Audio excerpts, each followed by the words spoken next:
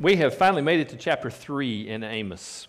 And while I recognize that Amos is described as a sheep herder and a fig dresser, I'm going to have to give him some, I don't even know what the word y'all use these days, but I'm going to have to give him props for his Holy Spirit equipping him to be an incredible speaker.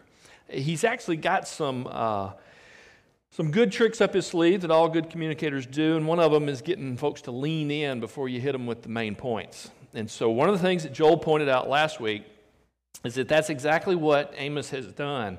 He starts off the whole thing by just giving punch after punch to all the bad guys in Israel's territory. So they're just probably cheering right along, yeah, get them, get them, get them. And even their little siblings down to the south, God has a judgment against Judah. And then Amos kind of shocks everybody because he immediately turns to Israel. And so he got started last week giving his judgment against Israel, but now he's going to kind of pause in the prophecy to kind of set the stage. He started what he had to say, and now he's going to set the stage. So in the first 8 verses, he's going to establish some things, 4 things. His first point is that Israel, there's a reason that the punishment is coming your way. Okay, it's justified.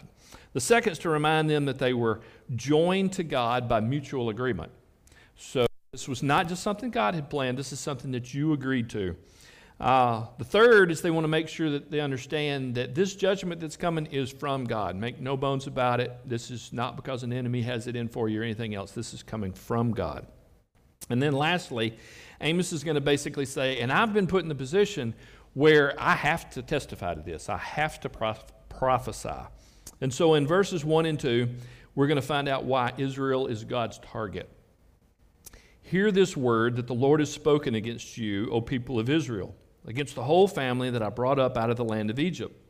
You only have I known of all the families of the earth. Therefore, I will punish you for all your iniquities. See, as American Express is famous for saying, membership has its privileges, okay?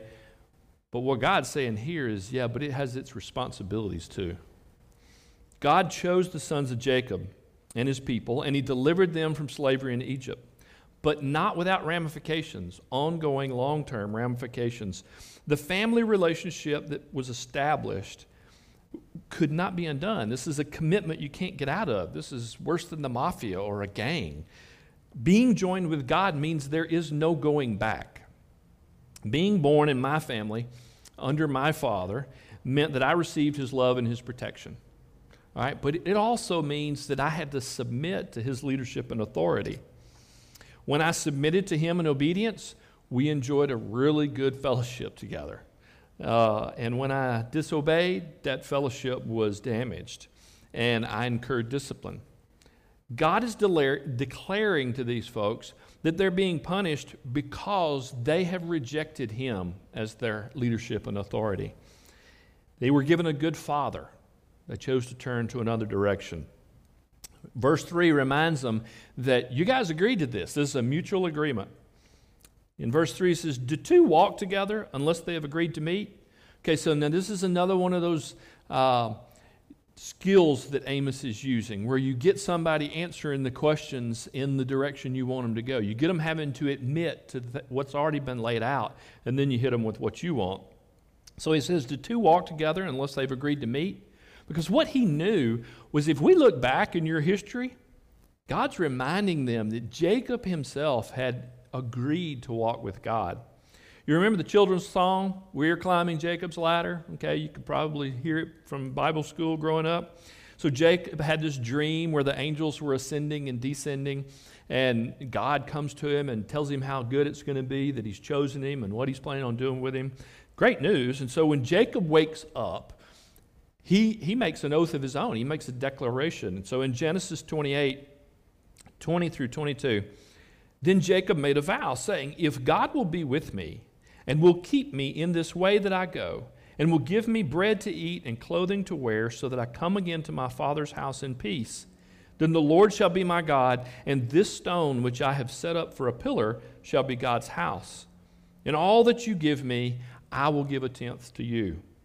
So God's reminding these children that their forefather had pledged himself to God, just like a bride pledges herself to the husband. And so now Amos continues by declaring that this impending attack is coming from God. Once again, the implied answer is no. He's going to ask some more questions. You don't have any choice but to answer no. Does a lion roar in the forest when he has no prey? No. Does a young lion cry out from his den if he's taken nothing? No. Does a bird fall in a snare on the earth when there is no trap? Does a snare spring up from the ground when it has taken nothing? Let's don't get confused. He's not talking about ancient hunting practices here. That's not the point. God is not roaring for nothing. Israel is the captured prey. Israel is the one who was taken. Israel sprang the trap. They're the ones that tripped the snare. He goes on, is a trumpet blown in a city and the people are not afraid? Does disaster come to a city unless the Lord has done it? The reason the trumpet sounded is because Israel is under attack. It's going to be under attack from God himself. The disaster coming upon them is from the Lord. The verse, now I admit, has caused a whole lot of turmoil down through history. A lot of folks have argued. In fact, they're still arguing about it today. Because preachers tend to declare God's judgment following sometimes natural or man-made disasters. They want to speak to what it means that the disaster came. But should we have to decide God's motive for every bad thing that happens, for every disaster?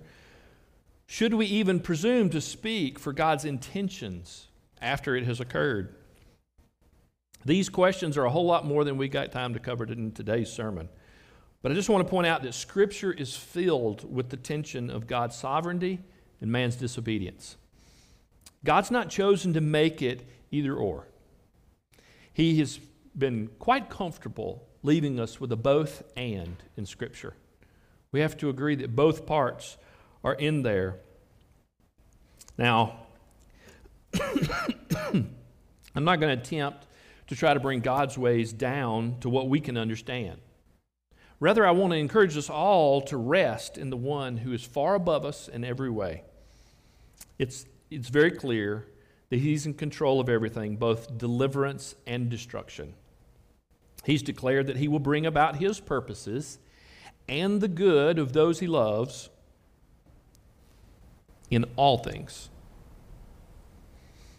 I'm imploring us to be careful about giving commentary on God's intentions from an extremely limited vantage point. So Amos now brings himself into the picture.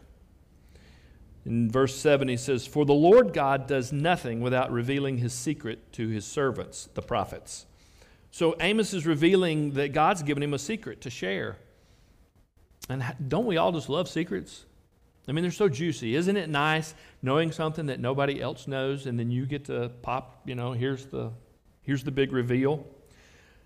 Talk about prophecy if you want to draw a crowd. I mean, if you want to start talking about stuff that hasn't happened yet, but it's going to happen, and especially if you think God's given you a special insight into it, you can draw a crowd, especially among religious people. Talk about the secrets that you claim God's revealed to you, but nobody else knows. Before we get wrapped around an axle looking for God to telegraph everything he's doing to us through a prophet, I want us to remember that we live in a different time than Amos. Something really big has changed since Amos. The difference in our time is that Jesus has torn that curtain right down the center. He revealed the biggest reveal ever. He made it public. All God's people know it. All of us know it. We're not waiting on a prophet to tell it.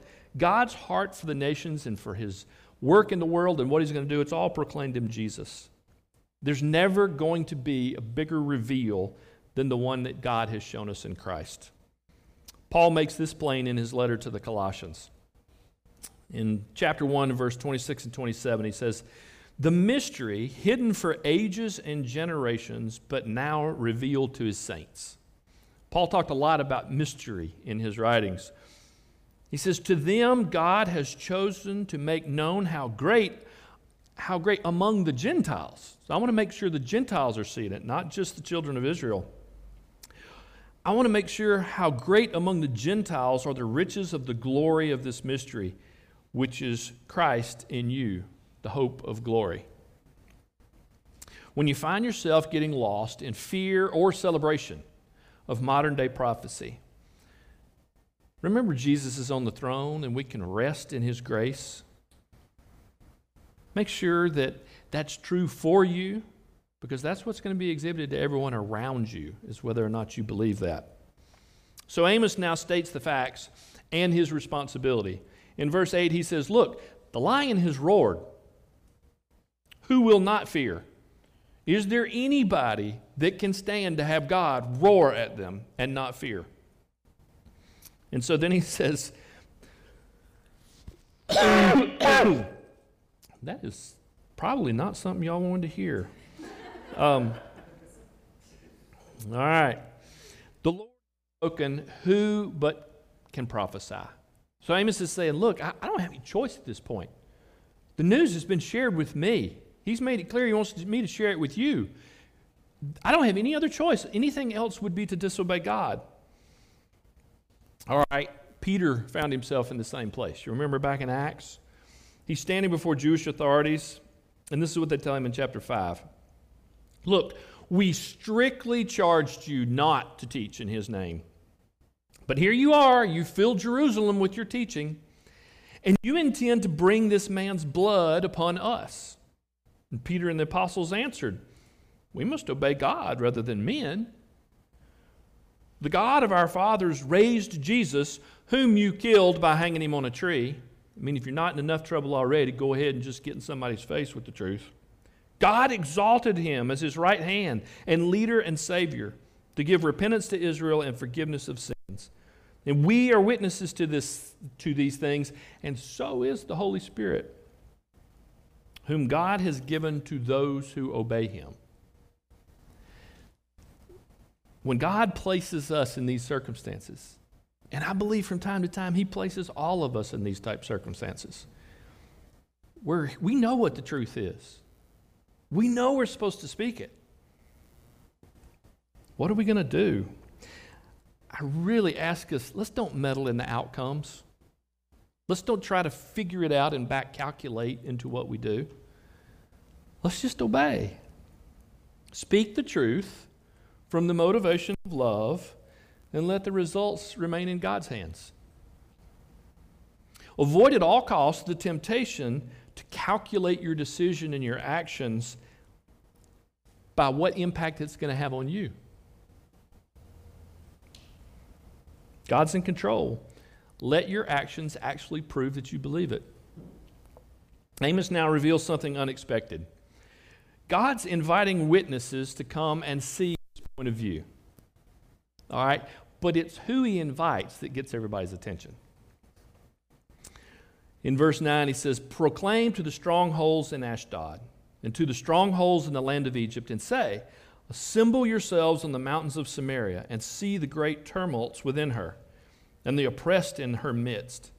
They do not know how to do right, declares the Lord, those who store up violence and robbery in their strongholds.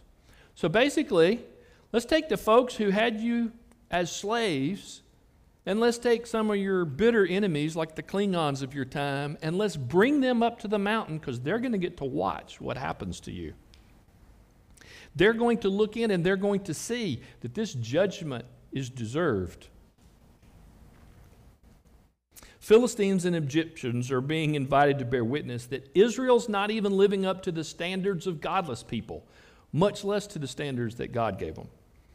How shameful and humiliating that the sins of God's people are to be displayed for their oppressors and their enemies. You know this has got to be a slap in the face for people that thought they were in good standing just because they were the chosen.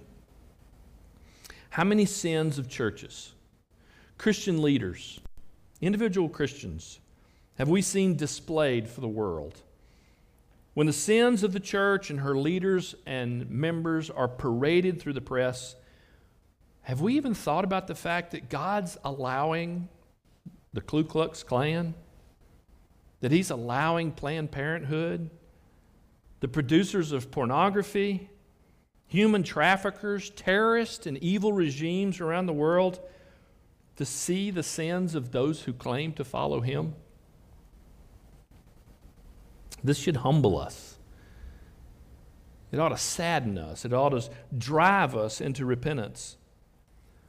But let's be careful. Let's not run to the other ditch on the other side of the road.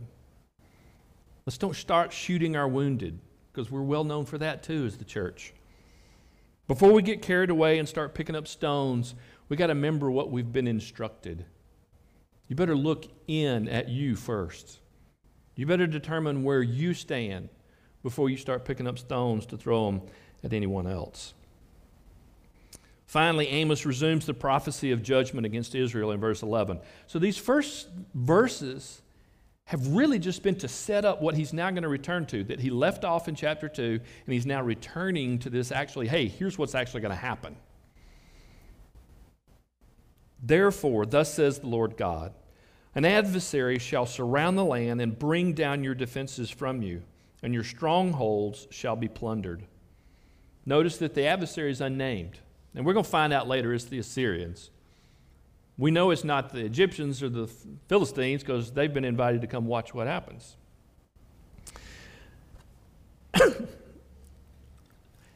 Can you pause me just a minute?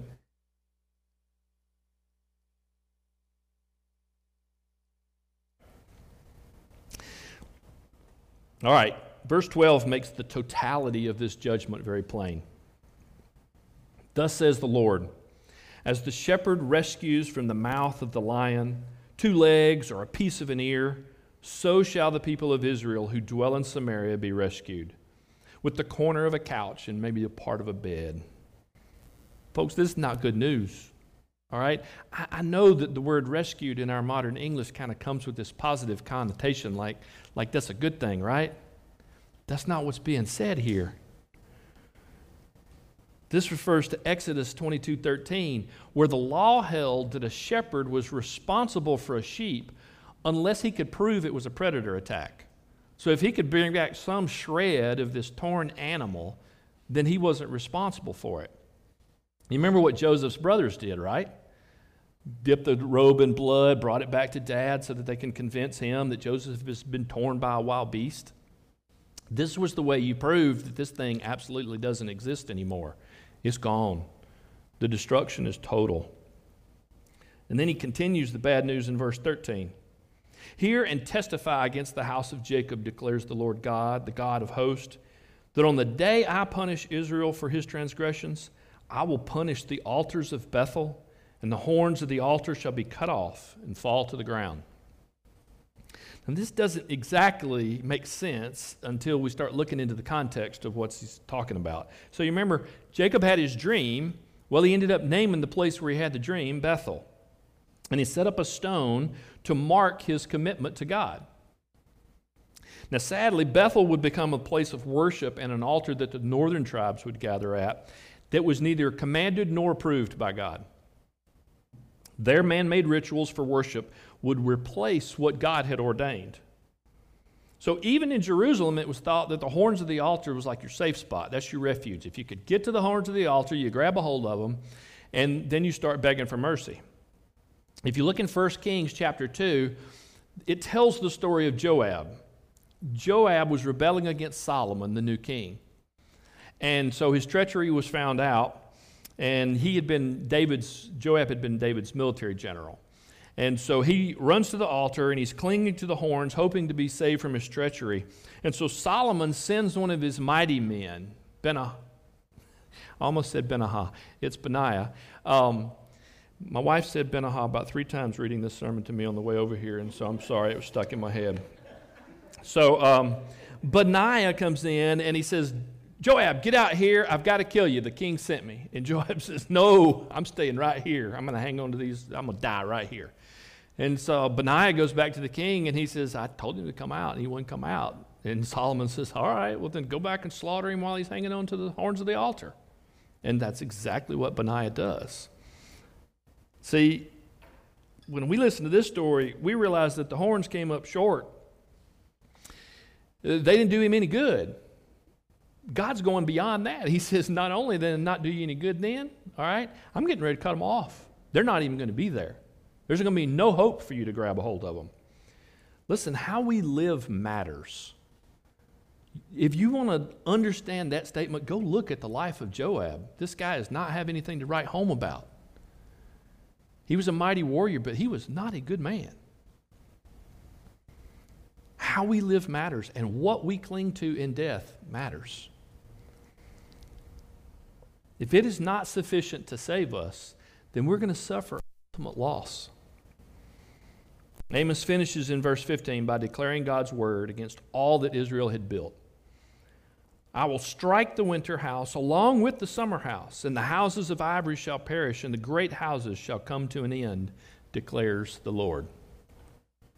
No physical place, no physical item, no physical action, and no amount of pleading can save from the judgment of God. The point that I pray we're recognizing is that there never has been and there never will be refuge from God's judgment on those on whom it falls. Now, if this were the end of the book, if this were the end of Amos's prophecy, then the only thing we could do is just lapse into utter despair. Can we as God's people take comfort then in the fact that, this is the God of the Old Testament. This is a different God. He thought differently back then, This is the judgmental one. All right, can we go there with him? Because some people want to do that. Isn't this a specific people in a specific time in response to their specific history of sin? We haven't done what Israel's done, have we? We have Jesus. Let's focus on what Jesus says. Okay. Here's Jesus speaking in Revelation chapter 3, 15 through 17. I know your works. You are neither cold nor hot. Would that you were either cold or hot. So because you are lukewarm and neither hot nor cold, I will spit you out of my mouth.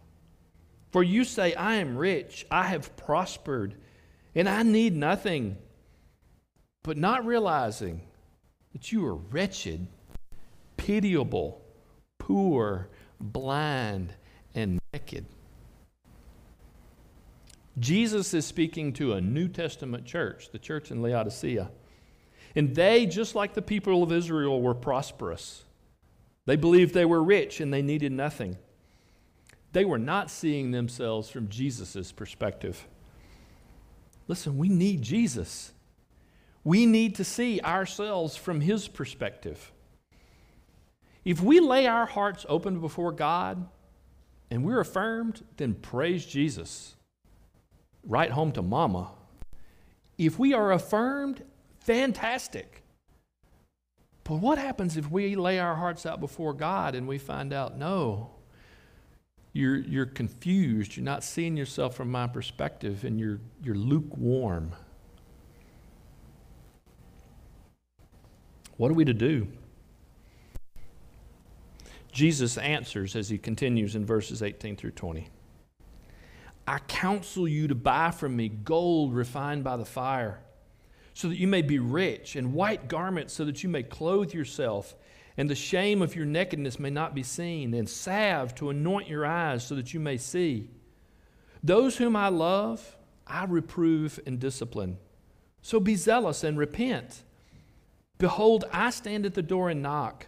If anyone hears my voice and opens the door, I will come in and eat with him, and he with me. We desperately need Jesus. This is not about what we bring to the table. It's not about what we have to offer. We need what comes from his refining fire. We need him to clothe us, and we need his salve so that our eyes are opened and that we can see clearly. We actually need to be crying out for the reproof and the discipline that he says he's going to bring. This is what will make us zealous. This is what will give us the gift of repentance. This is what will help us see ourselves from his perspective. Listen, he's knocking at the door of the church. I realize that tons of people have used this verse, and I'm not going to argue with them about the fact that, Jesus is knocking on your heart and you need to let him in and all that sort of stuff as if it's individual. But what we got to understand I know for a fact it means he's knocking on the door of the church.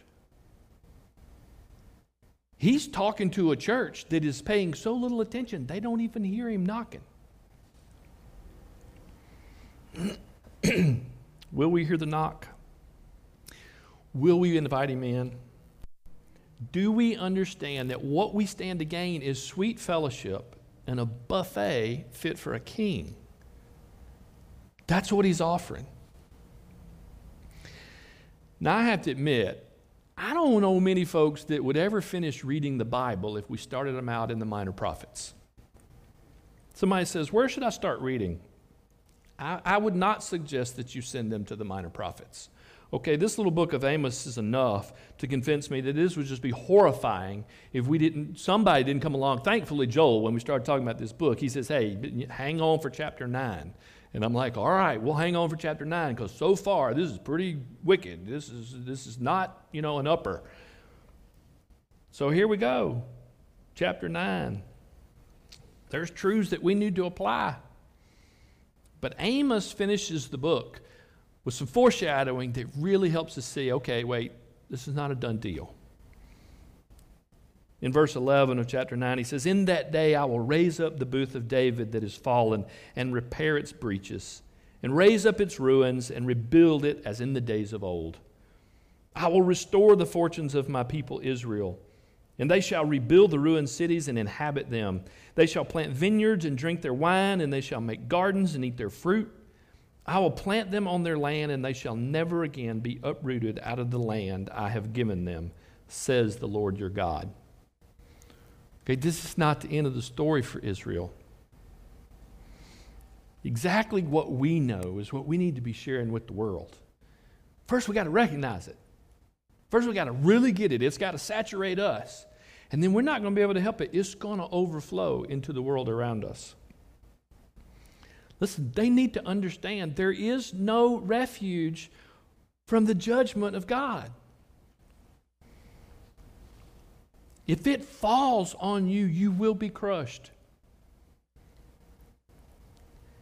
And the thing about it is, the good news is that it did just that. Jesus took our sin. Jesus became our sin. And when it came time for that to fall on him, he did not take refuge. He could have, but he chose not to take refuge on our behalf. He was crushed for our sin.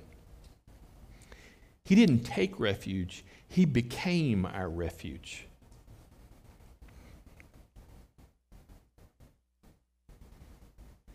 When we get to the point that we believe who he says he is, when we believe that he has done the work necessary to save us, then we cling like a child on our Father's shoulders. You know, when you just ride your kid around, one day y'all will be riding your kids around, okay? And you'll say, hang on. And they'll grab their head like for everything. You know, they got their fist in your hair. They're doing their everything to hang on. What they don't realize is, dude, I got your legs. You can't go anywhere. You're mine. I'm telling you to hang on because I enjoy it. We, like Joab, cry out, no, I'm not going to let go. But unlike Joab, whose hope was unfounded, ours is sure. Ours is guaranteed. So let us continue to cry, I will die right here. I have no other hope. There is no other option. I don't have a backup plan. The Lord has spoken. I am His, and He is not letting go. And so I have none other to cling to but Him. When we live this way, both individually and corporately as the church, God displays to the world His glory. Those in the world who are walking far from God desperately need this hope. Some may think that those mired in sin and carrying out the wickedness of white supremacy and abortion and pornography and human trafficking and terrorism and evil dictators, some may think they're beyond God's reach or even His desire for redemption. They'd be wrong. God has exposed the horrible sins of his people throughout Scripture. He wants us to understand. He's trying to make the point. All of these people, these horrible people that did awful things, I still saved. I still redeemed. We desperately need him. And so even as we rightfully expose the evil in this world and rightfully call out injustice, let us don't get lost in just our crying out against injustice. Let us make sure that at the same time we're pointing at Jesus. That we're letting people know he is still the answer. He has always been the answer. He will always be the answer, even for the worst of sinners. And I, like Paul, can claim, that's me. You may be here this evening believing that you're beyond God's desire or ability for redemption. You may have committed secret sins that you are bound and determined to take to your grave. If you think that you have crossed some line, that you have reached some point of no return, then I want to lovingly, as much as I can, tell you, you're believing a lie. That is not the truth revealed in the gospel. Cry out to Jesus. Declare to him your sin and the helplessness that you have come to discover about being able to do anything about it. Come and experience the God who is redeeming seemingly unredeemable people for his glory and who has refused to quit until he's done.